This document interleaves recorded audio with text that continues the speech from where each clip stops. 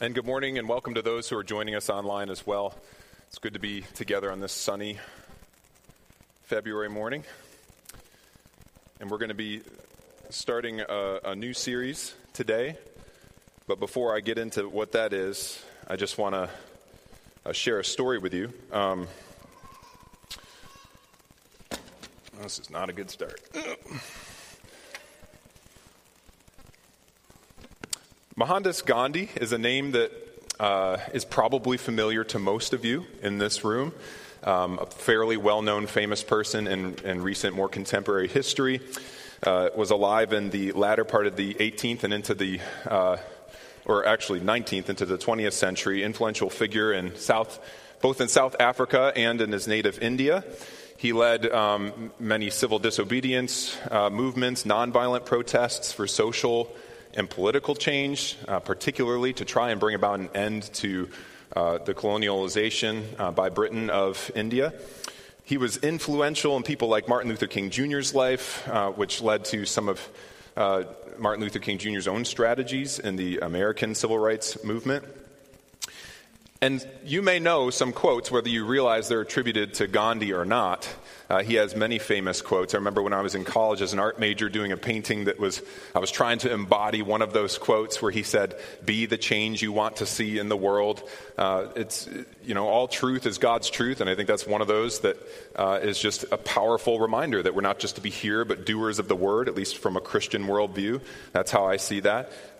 He was a devout Hindu, so he was not a Christian, to be clear, but he was interested in other religions.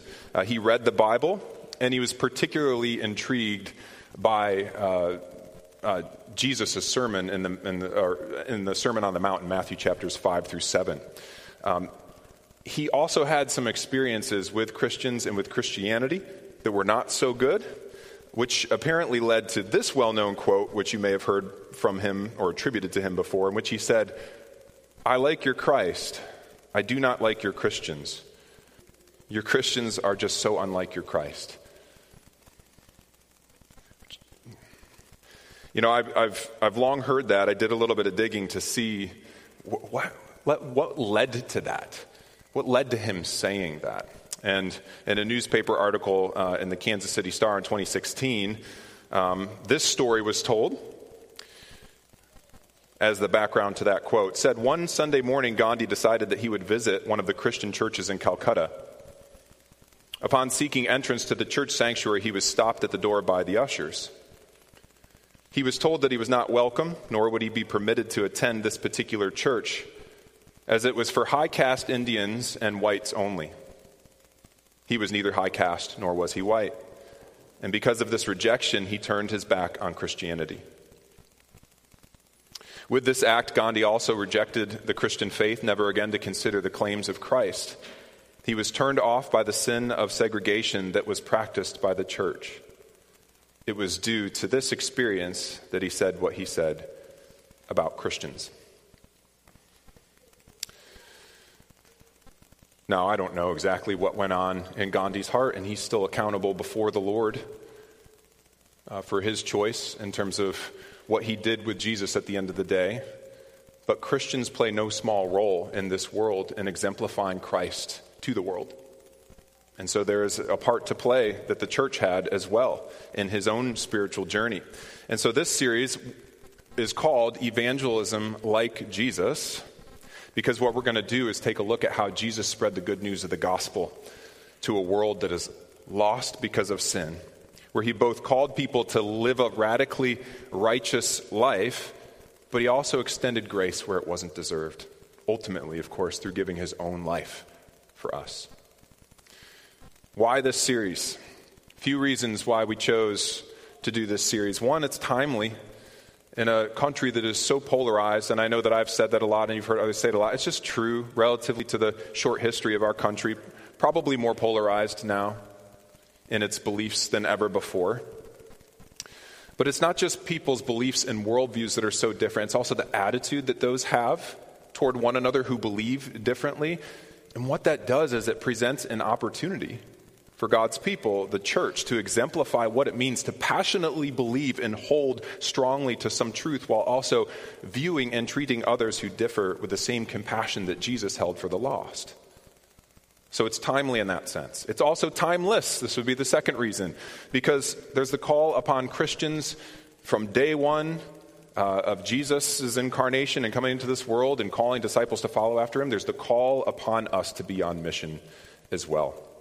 To be saved by Jesus is not only for us to be saved from our sin into a relationship with God, but it's also be saved for the ministry of reconciliation. To bring the same message to the world that you and I, if you're a Christian here today, are beneficiaries of. This is made clear, this calling that is, in places like John 17:18, Jesus' high priestly prayer, in which he's praying to the Father on behalf of his disciples, and in a sense for you and for me here this morning. He said, "As you sent me into the world, so have I sent them into the world." And sent them to do what? Well, he tells us in Matthew 28:19, the Great Commission passage, "Go therefore," he says, "and make disciples of all nations, baptizing them in the name of the Father and of the Son and of the Holy Spirit, teaching them to observe all that I have commanded you. And behold, I am with you to the end of the age." So we're doing this series because it's timely, it's timeless, and also because evangelism happens not only through the message of the gospel, but also through the messengers of the gospel. And sometimes we focus more on the former than we do the latter. Mission isn't just about what the gospel is, getting our theology right. It's easy to think that if we have our theology down, then we can do no wrong. Of course, that's the way that the Pharisees thought as well. They had right theology and that was enough. But mission is also about the how. It's not just the message we share, but it's how we embody that message in our interactions with others. In other words, what is being communicated in your relationships to anyone, but especially to those who don't yet know Jesus, with your presence, with your tone, with your body language, with your tears, with your lack of tears, with your time, with your patience, and so forth and so on. Now, we know also that the gospel will not always be well received. Just by virtue of being a Christian and truly following after Christ, we have the promise from him that many will hate you as a result of following after him. Such as in John 15:19, he says, "If you were of the world would love you as its own. But because you are not of the world, but I chose you out of the world, therefore the world hates you." So the gospel is going to be offensive to some.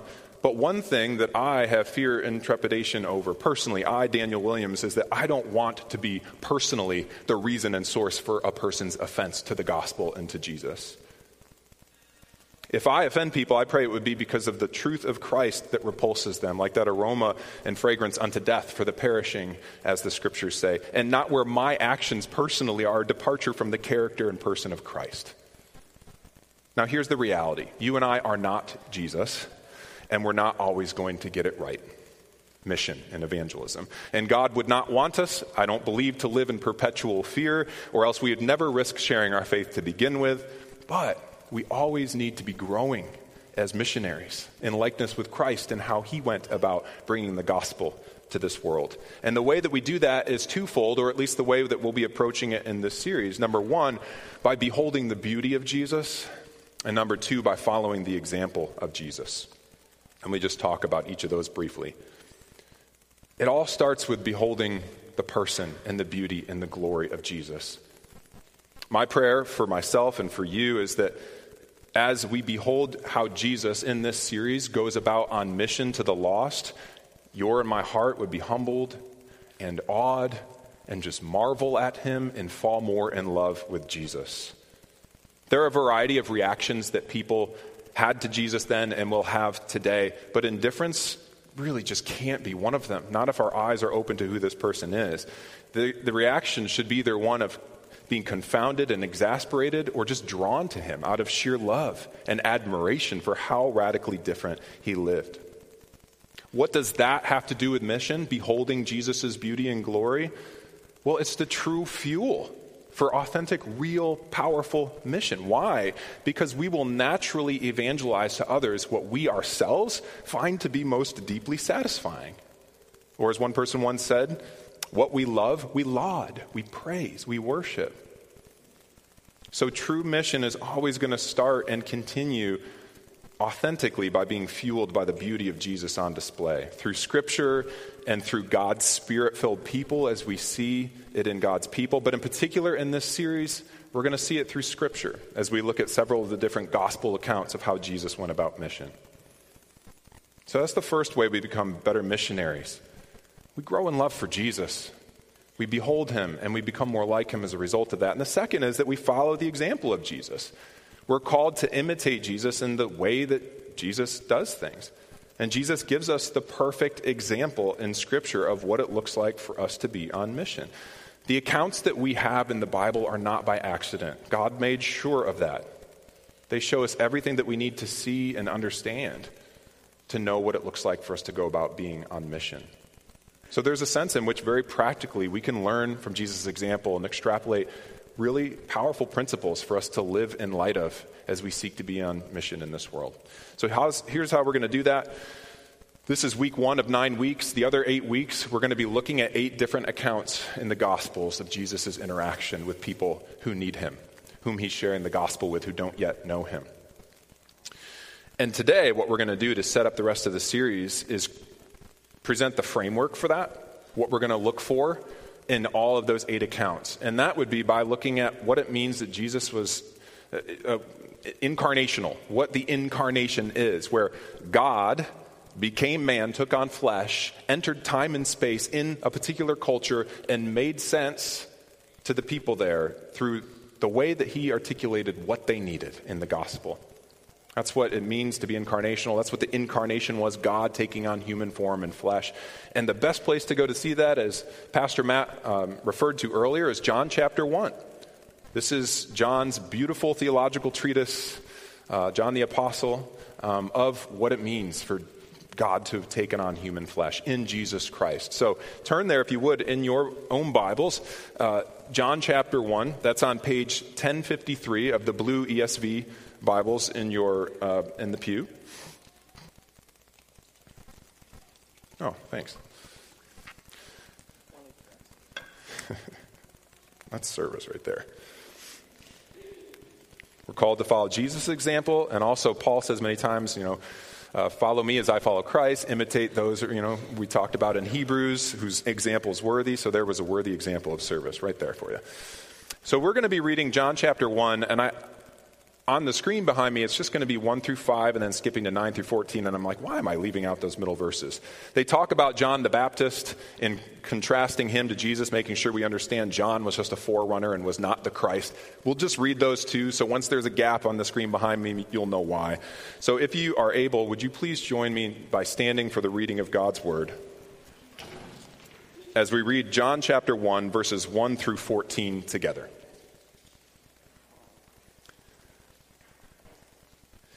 In the beginning was the Word, and the Word was with God, and the Word was God. He was in the beginning with God. All things were made through him, and without him was not anything made that was made. In him was life, and the life was the light of men. The light shines in the darkness, and the darkness has not overcome it. There was a man sent from God whose name was John. He came as a witness to bear witness about the light, that all might believe through him. He was not the light, but he came to bear witness about the light. The true light, which gives light to everyone, was coming into the world. He was in the world, and the world was made through him, yet the world did not know him. He came to his own, and his own people did not receive him. But to all who did receive him, who believed in his name, he gave the right to become children of God, who were born of God, not of blood, nor of the will of the flesh, nor of the will of man, but of God. And the Word became flesh and dwelt among us. And we have seen his glory, glory as of the only Son from the Father, full of grace and truth. Father, would you help our eyes, our spiritual eyes, the eyes of our hearts, to be opened to the incarnation of Jesus in all his glory, or at least increase the measure with which we see him clearly today and how he lived a missional life, of which many in this room are beneficiaries. And I pray everyone in this room would become a beneficiary of the mission and the gospel that Jesus was sent for. Would you prepare our hearts to grow in love with Christ as we behold him by the power of your Spirit? And would you grow us in our skill and in our wisdom and in our understanding of what it means to be now Christ's hands and feet and mouthpiece in a world that so desperately needs this good news? We pray these things in Jesus' name, for your glory, by the power of the Holy Spirit, and for our joy. Amen. You may have a seat.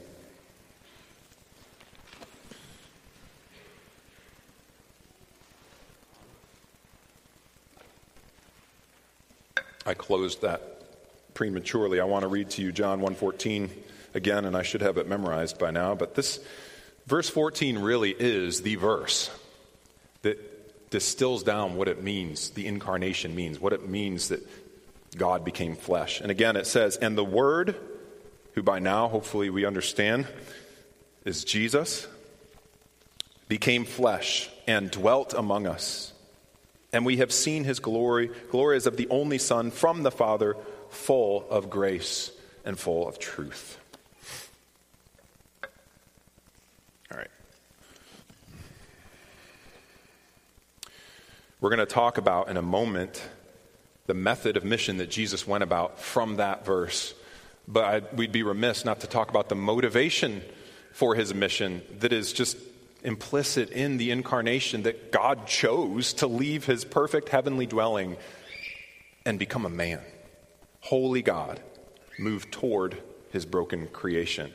What was the motivation for the incarnation? Jesus came because of his love for the Father. Jesus came because of his love for people, including you and I here this morning. He left the perfection of heaven. He came to us. He suffered as a man for us, not because he had to, but because he loved. So before we do anything to and for the people around us, let us grow in love for Jesus so that our motivation for mission can be the same as his. But then when we consider the incarnation, we also learn a lot about his method. And this is really going to become the framework through which we evaluate Jesus on mission throughout the rest of the gospel. And we see three things. He was present with people. He was full of truth. And he was full of grace. First, let's talk a little bit about what it meant for him to be present. Literally, that word there is to dwell or to take up residence in, such as in a tent. In the ESV, it was, he dwelt with us. That was the term used there. We're calling it present or presence throughout this series. But literally, it's to dwell or take up residence in a home or a tent. And it brings to mind the tabernacle in the Old Testament, which was that set up, tear down place of worship for the people of God to enter while Israel was wandering through the wilderness. And God's presence was there in that tabernacle, in the center of it all, in the Holy of Holies, in a spiritual form in that one place. Except with Jesus, qualitatively, his presence was different than that. Because it wasn't only spiritual in one locale where one person, the high priest, could enter it one day a year. But instead, he came as a person who literally walked among and lived among us.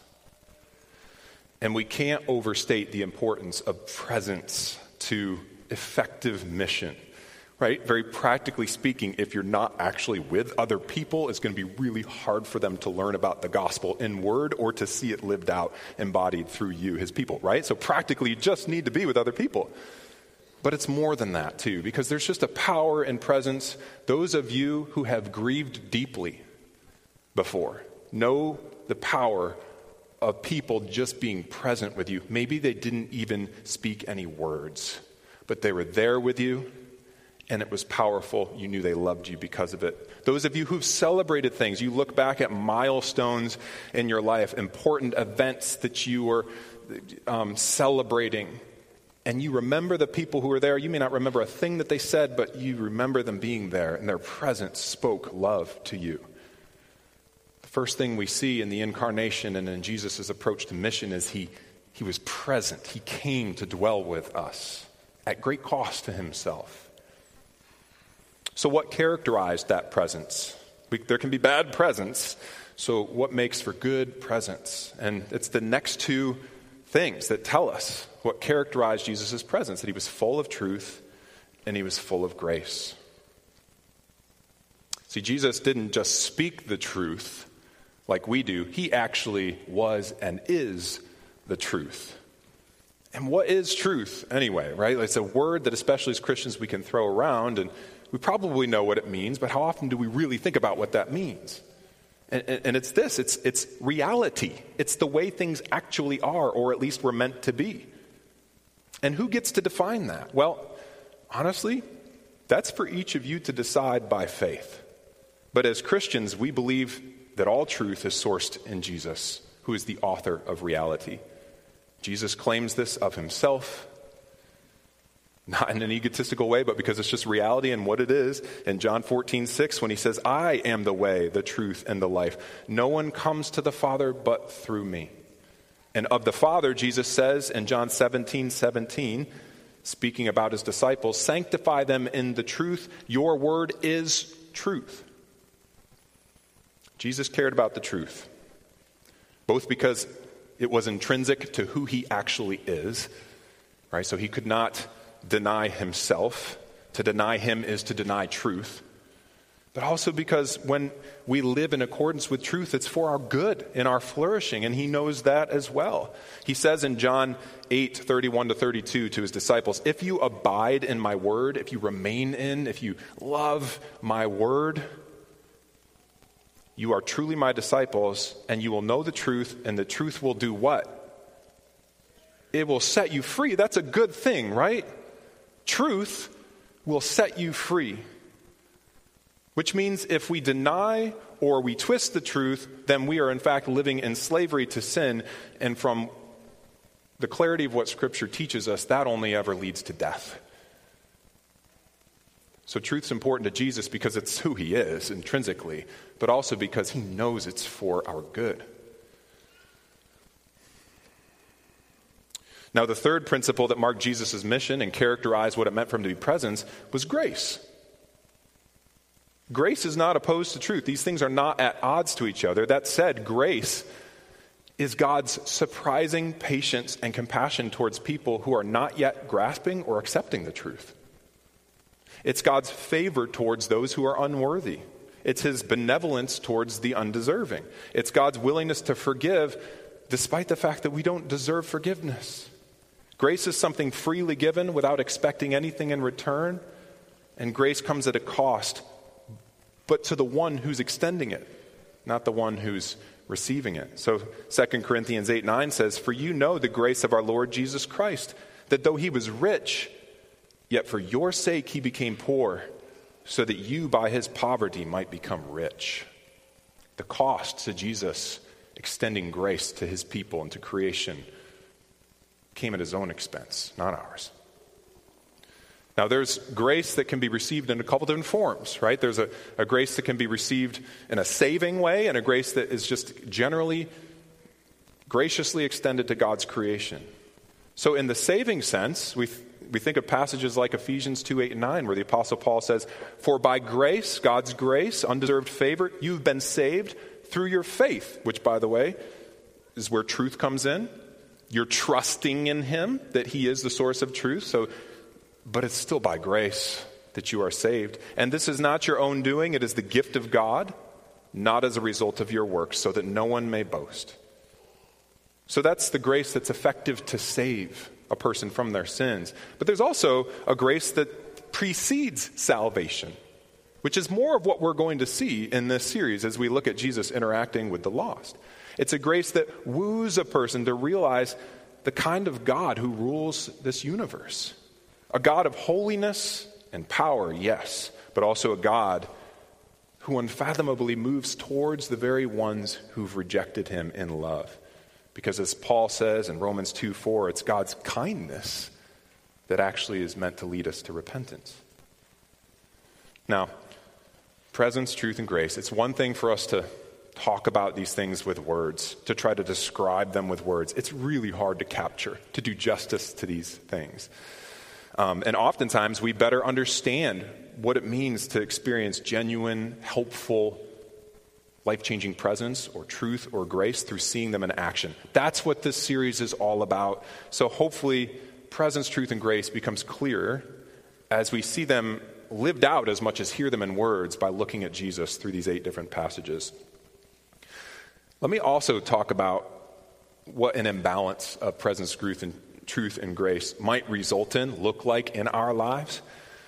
And this is where it can be a helpful diagnostic for us going into this series, so that maybe we can actually head in with a sobering and self-aware sense for this is probably the area I'm most reluctant to or have the hardest time with or am weakest in.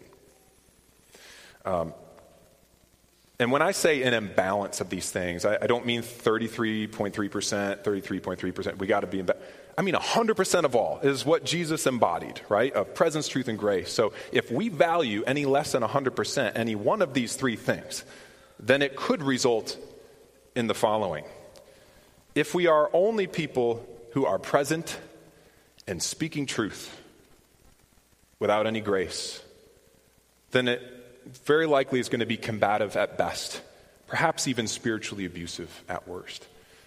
I know this is a stereotype, but many of us have also probably seen it. I know I did when I was on my college campus 20 plus years ago, where I came across a person who was holding a life-size cross in one arm and a Bible in the other hand and just preaching hellfire and brimstone to all the sinners who passed by. I didn't really hear any grace in that message.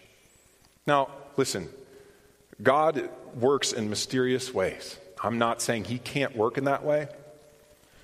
And I don't know the motives of that preacher's heart. But grace was lacking there. And oftentimes that kind of presentation, anemic presentation of the incarnation of who Jesus was, can do more damage than it can good if grace is altogether absent. Or you could have presence and grace, but no truth. And at the end of the day, you're probably a really nice guy or gal who really doesn't have anything to offer. And I think as I put it up on the screen, it's pointless. And that may seem harsh, but if we think of the eternal ramifications in people's lives who don't know Jesus, if we're only ever just nice and kind to them, but we never point them to the source of their need for salvation, then at the end of the day, what is that kind, gracious presence to them if they're going to spend eternity in hell because they never met Jesus? Or we could have truth and grace, but no presence. And you may have a really great church or group of Christians who love each other, but aren't on mission. They're in a bunker together until Jesus returns, hiding their light under a bushel for nobody but each other to see. Typically, if this is characteristic of Christians, it's because they want heaven to already be here before it's actually arrived, leaving the lost in need of Christ without the presence of Christ through his people. And by the way, I say a really great church, a bit tongue-in-cheek, because eventually that's going to be a really unhealthy church. Because at the heart of Christians who would only ever want to express truth and grace to one another, but withhold it from the world that's still in need of it, is either fear or selfishness that drives that impulse to kind of cloister away and just wait for Jesus to return. Now, Jesus valued all of these things equally. But I will say, situations that he was in determined which of these you'll see emphasized, for sure. We'll see accounts in which Jesus' grace seems to be more prominently on display than his truth, or vice versa. And there are plenty of accounts in which Jesus is actually withdrawing from people for a time rather than being present with them. But we trust, because it's Jesus, who had no sin in him, that it was because of wisdom that these different things looked emphasized differently in different seasons and times and situations. So let me just ask you, as I've been asking myself this week, do you know where you tend to err? Is it toward being a truth teller, but maybe at the expense of grace? Or being full of grace, but a reluctant truth teller? Or do you find yourself tempted to withdraw from the mess of sinners and irritating people, content to enjoy your personal relationship with Jesus, but without much thought for others? Now, nobody but Jesus was perfectly full of presence, truth, and grace all the time. So we actually do well and are being honest with ourselves to concede there are probably areas of weakness or fear or pride or selfishness that result in us erring in a certain direction. And also, Jesus is full of truth and grace. And so he's not condemning us where we fall short, but he is calling us to consider where our expressions of him may be falling short, and we may be offering a misleading picture to the world of who he is. On a personal note, as I thought about this, I found myself erring to unhealthy degrees at different times in my life in all of these ways. Being a truth teller because of self-righteousness in my life at the expense of grace. Sometimes being too gracious, where telling the truth would actually have been the most loving thing to do. And other times, withdrawing my presence selfishly because it's just easier to embrace my personal relationship with Jesus than it is to risk the rejection of the world and of people who might not like what I believe. And the funny thing is, too, I've had people in my life who tell me they think I'm too gracious and that I need to speak more boldly about certain things. I've had people tell me they think that I make too big of a deal about certain matters of truth and I should extend more grace and patience in those areas. And honestly, I say this to say it's one reason I love this church. There's enough diversity here that I am challenged by the different bents and biases and giftings and experiences and perspectives of many who are in this room. Not all of this is bad, in other words, is what I'm trying to say. We need to be aware of the shadow side of our strengths, but we also need to recognize we probably have something to learn from the strengths of those around us who seem to more heavily value presence or truth or grace. And if we don't concede that there may even be something healthy about that as we're all trying to move toward and be conformed more to Jesus' image from different angles, then that's what can lead to factions and divisions within churches. So that's actually another goal for this series, is to help continue to grow us as a church that can be unified. Our prayer is that by us looking at Jesus through this series, we may all gain a deeper appreciation for what it means to be on mission in ways that may not be natural for you, your natural bias or bent. And one of the benefits of that, if you to see the beauty and what it means for Jesus to be present or gracious or truthful, is a deeper appreciation for your brothers and sisters who embody those things so well, even if it seems to be at the expense of something else. So we're going to look at Jesus in this series, and we're going to see some marvelous, incredible examples of what it means for him to be sometimes very nuanced, but once you see it, it's like, oh, that's so powerful. For him to be present and gracious and truthful. Some radical expressions that resulted from those around him, either in worshiping him or scorn, pronouncements of judgment, or praise. Very radical reactions to Jesus' presence, truth, and grace. And I think as we do this, I'm really excited for this series because I know all of the scripture is God's word. Jesus is behind it all and is conveying his character through it all. But there's just something about looking at him in the Gospels and how he interacted with people as a man like you and I that just helps me to love him more. And so I'm looking forward to that for all of us in this series. All right, here's where I want to wrap up today. I just want to highlight for you some common patterns that you're going to see repeated throughout these accounts and to be on the lookout for. They happen frequently enough so that we know they're not by accident. They're worth learning from. And the first one is hospitality, is a very common theme we'll see throughout these stories. Many of the stories that we'll look at include food and drink and Jesus spending time over a meal with others, whether friend or foe, whether religious or irreligious. But it happens enough so we know it's not by accident. It seems Jesus was modeling for us the importance of sharing a meal in order to build relationship or find common ground with those with whom we differ. A year or two ago, I was listening to a Christian neuroscientist talk about the impact of trauma on the brain and how some of those neural pathways that have been damaged by trauma can actually be healed and restored through various things. One of them that he talked about, the science has shown, was eating food over an extended period of time of 30 minutes or more. Now you may say, well, that's weird. What's the connection from that? Don't knock laptop off here, to this point. Well, he went on to say, well, when is it that you eat food fast? Like I'm really good at that. As being a product of a culture, I think, that has shaped me to just try to check off my list of to-dos and move on to the next thing. And I don't have time to sit down and take time for a meal. When do you tend to spend 30? It's not when you're eating by yourself. It's when you're eating with other people. And you're having conversations with them. And you're taking a bite. And then a minute or two goes by while you're talking. And you take another bite. And it's almost like God has designed for there to be something so powerful about community over a meal that it can be healing to the broken parts of you. So Jesus did this again and again. He was involved in hospitality that he initiated or welcomed and received the hospitality of others and then ministered in that context. That's powerful. There's also the power of questions that we see on display. Jesus was a master. He was the master, let's just say it, of asking questions in all of history, okay? And according to one resource, Jesus asks questions 284 times over the course of the 4 Gospels. That's a lot. So you know that's not by accident. And sometimes he did this out of wisdom so as not to fall into the trap of his enemies. More often, those questions were asked in order to create genuine space for people to contemplate what their deepest need was and their deepest hurdles to following after him. It was actually an act of kindness and grace to approach them in that way, and truth. You see, Jesus didn't often force the issue.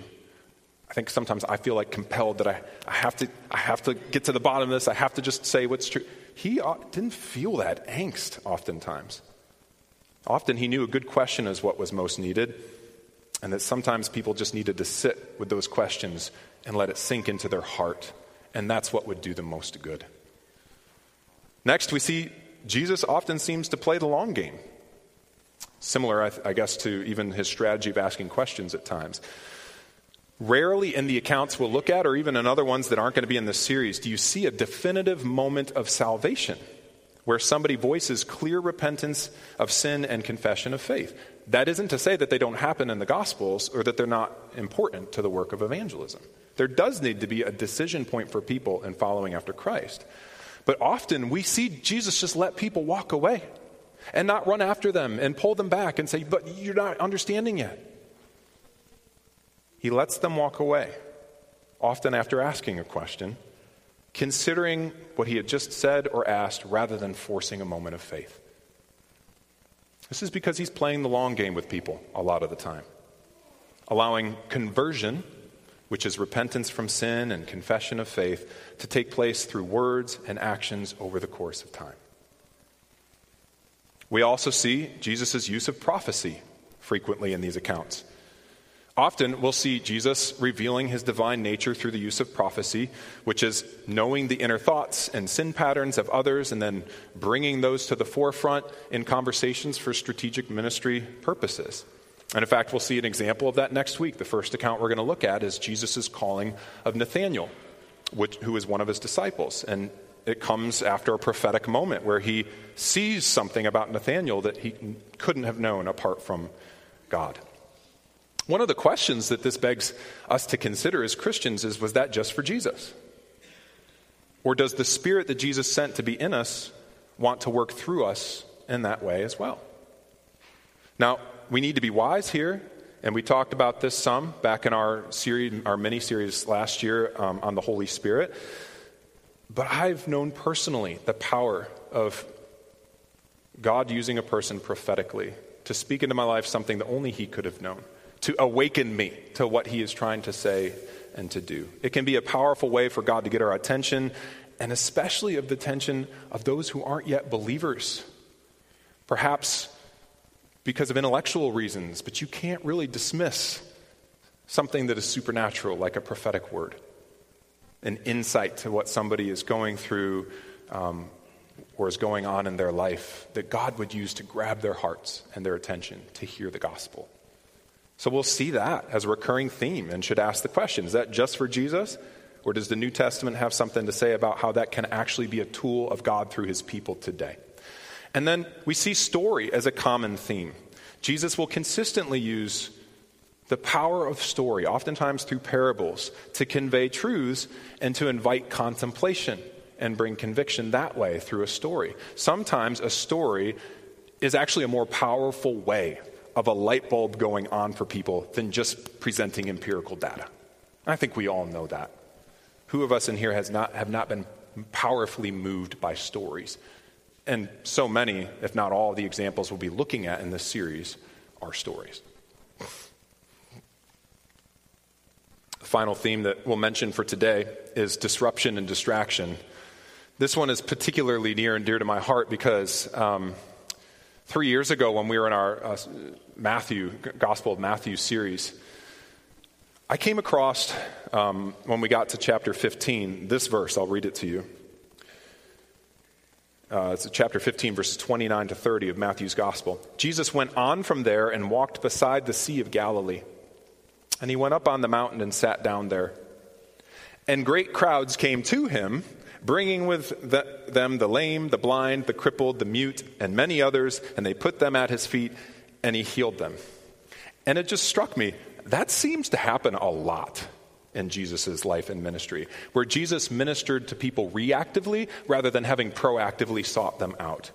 And so, this is a really cool thing. I don't normally do this, but I just felt compelled to go through the Gospel of Matthew, count up all the interactions of any kind that were there, and then just see how many of them were Jesus proactively seeking out a ministry opportunity, planning something, versus reacting to a question or a ministry need or even a challenge that came his way. And here's what I found.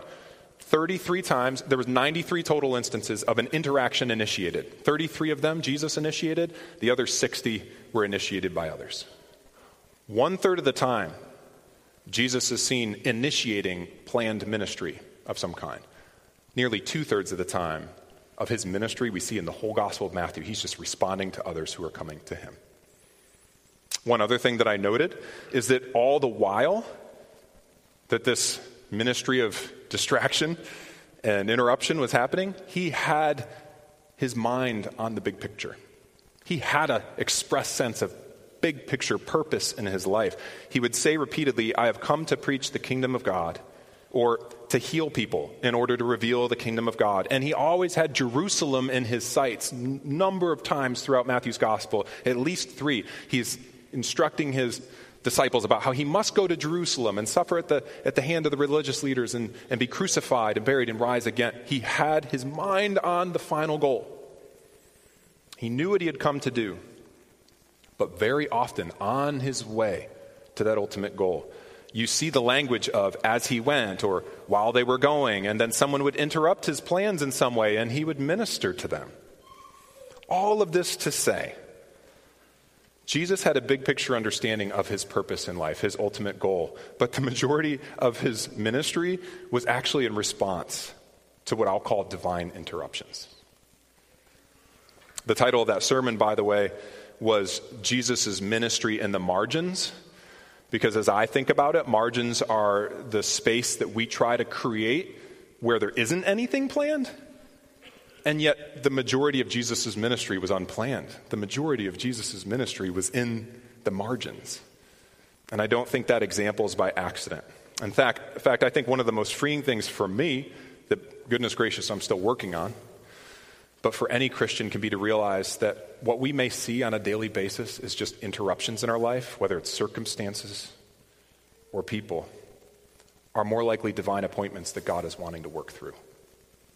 The temptation is to think, well, if I say yes to this, or if I'm accessible to this person, or if I take this phone call, et cetera, I won't have time for X or Y or Z. But I think that's why Jesus said things like in Matthew 6, seek first the kingdom of God and his righteousness, and all these things I will add unto you. So be on the lookout for that theme of disruption or distraction, or divine interruption, as I like to call it, throughout our time in this series. So that's our introduction. I hope that that's helpful to kind of lay a groundwork for where we're going. It's really that paradigm of what it means to be on mission that Jesus showed us, to be present, full of truth, and full of grace, that we'll be looking at on repeat throughout this series.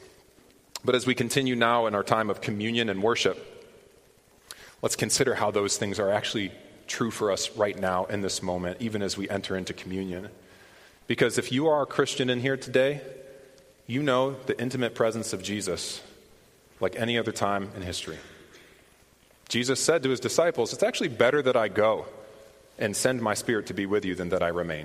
And if you are a Christian here this morning, you have his presence with you, indwelling in you in the most intimate sense possible. You may not feel like it at all times, but Jesus is offering you his intimate presence and is wanting for us all to grow in that awareness of that reality, that truth. But in communion, we also have truth and grace powerfully on display. We have the truth that there is a right way to live. There is such a thing as holiness, which is inherent in who God is. And that when we fall short of that, when we turn our backs on God and we reject him, there are consequences to that. There is justice that must be paid. And yet in communion, we also see grace on full display. Because while that punishment and that justice should have fallen upon you and me, God gave Jesus to absorb those consequences in our place, giving us undeserved life and undeserved righteous standing. So as we celebrate communion, Jesus is present with you. For those who come forward, for disciples of Jesus here today, he's present with you. And once again, he's showing you, I am full of truth and grace. So let's remember that as we celebrate communion. Would you pray with me as we close?